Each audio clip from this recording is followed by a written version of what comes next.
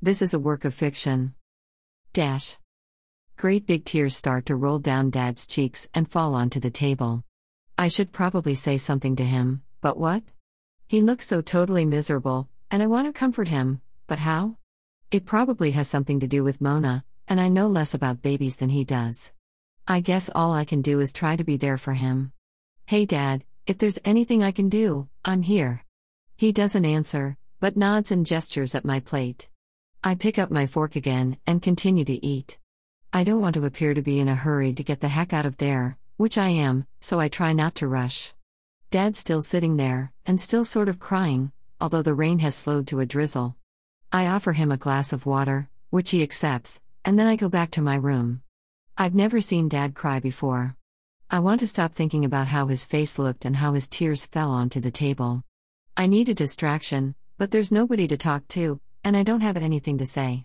Besides, my best friend, Jason, is in Europe right now, taking a year off before he goes to college. That's something else I don't want to think about, and until I get my new computer, I can't do much about it anyhow. I can't listen to music because of Mona, so what's left for me to do?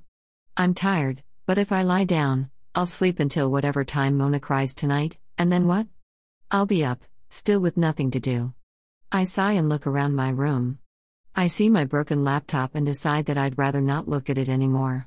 It's too big to fit in the top drawer of my desk, which is designed for paper clips, pencils, and a stapler, so I open the big bottom drawer.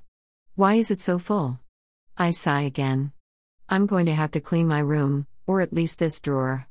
I look at the big box that's taking up most of the space. It's the set of watercolors Mom and Dad bought for me when I graduated from high school. Underneath it, there's a package of premium quality watercolor paper.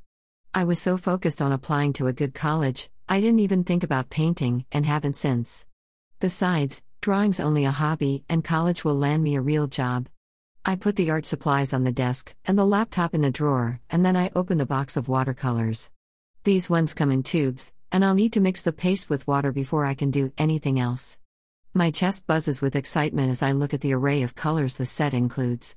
It's not quite top-grade stuff, but very close, and it'll keep me occupied so I don't have to think about lockdown, Mona, or Dad crying big, silent tears. I paint all evening and don't stop until almost midnight. I clean up my desk and fall into bed. At 5, Mona's crying wakes me up, but I turn over and fall back to sleep. At 9, I get up and go into the kitchen.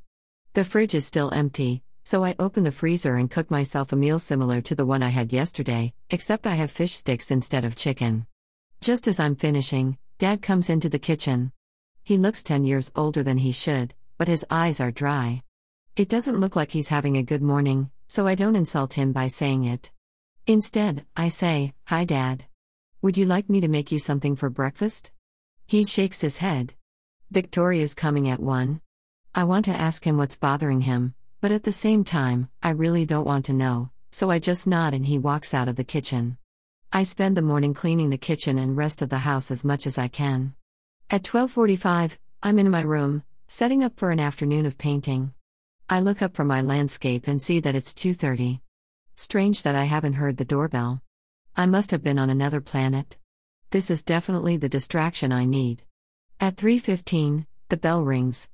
Mona starts to cry, and I hear Dad saying that he'll get it. "Is that Mona I hear?" Victoria says. "Yes," Dad says. She started to cry when she heard the bell. "What's that smell?" "Pardon?" "Your house smells." "What is it?" I don't know. I don't smell anything bad." How can she smell anything with that mask on? Or maybe she's taken it off. Well, whatever it is could make Mona sick. Let's walk around and figure it out. Not again.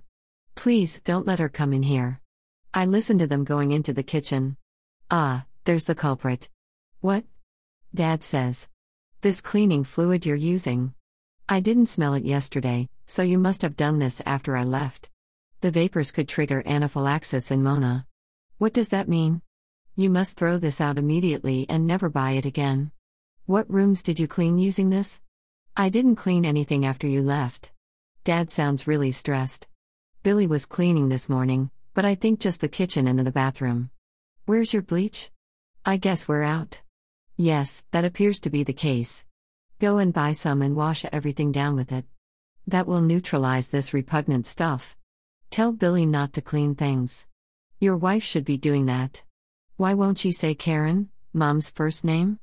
We're doing the best we can, Dad says, his voice cracking like a 13-year-old's. Keep it together, Dad.